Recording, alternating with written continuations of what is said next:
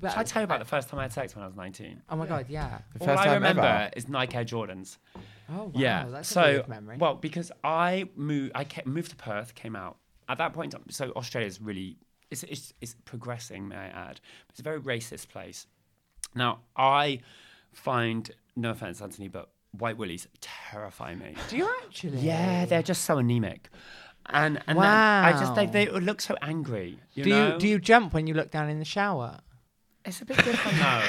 It's different. Because you're not a man of melanin now, are you? I've never really thought about that. Some look angry, some don't. But anyway, so I get to Perth, particularly, very, very white. And apart from the Aborigines, which Australia's done their best part to force out. Anyway, it's a different show. Wow. But I met this guy that was... he was studying there, right? I don't even know where I found him. All I remember is that I was on the dance floor at the local gay club. It was on my 19th birthday, and I decided that was the night I was going to go out and have sex. And I remember they were playing "Don't Call Me Baby." You got it. And I was like, "Oh, I love this one," and I've got to move. And so I was like, "Woo!" whooping it up on the dance floor, and it worked. And this guy comes over. And hang on, you said it worked as if you did a mating dance. Yeah, I was like, my bird of paradise. Oh, that is very you. Yeah, and he came over, and I remember I had no money because I was traveling, and then I used to get really, I still get really drunk really easy.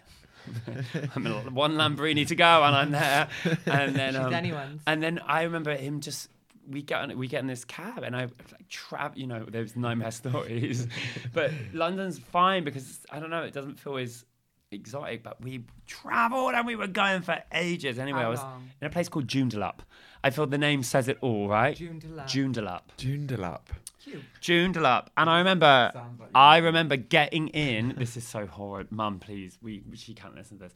And we got into his house, and it was like a student house. We walked into his bedroom, and it was just a man-made bed, as in like a collection of things that he'd covered in a sheet. And he went, "Just put your bum in the air."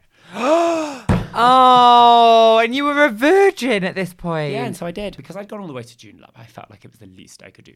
And so I put my bum in the air, but by the side of his bed was these brand new shiny Nike Air Jordans. I was like, they're nice. So I just focused on them through the pain. Oh, I don't know how we got to this story. My point being that 19 is scary, so you need your allies with you. Because had I had my best friend, I wouldn't have ended up in Joondalup with the Nike Air Jordans and my asshole being rammed. But yeah, then you would have still been a virgin, hanging around with your hag. Yeah, that's true. But I think you just need to make sure. I never tell that story as being the taker of my virginity, because shortly after I met my first boyfriend, I was you pretended that it's I that. lost my virginity to Jeremy.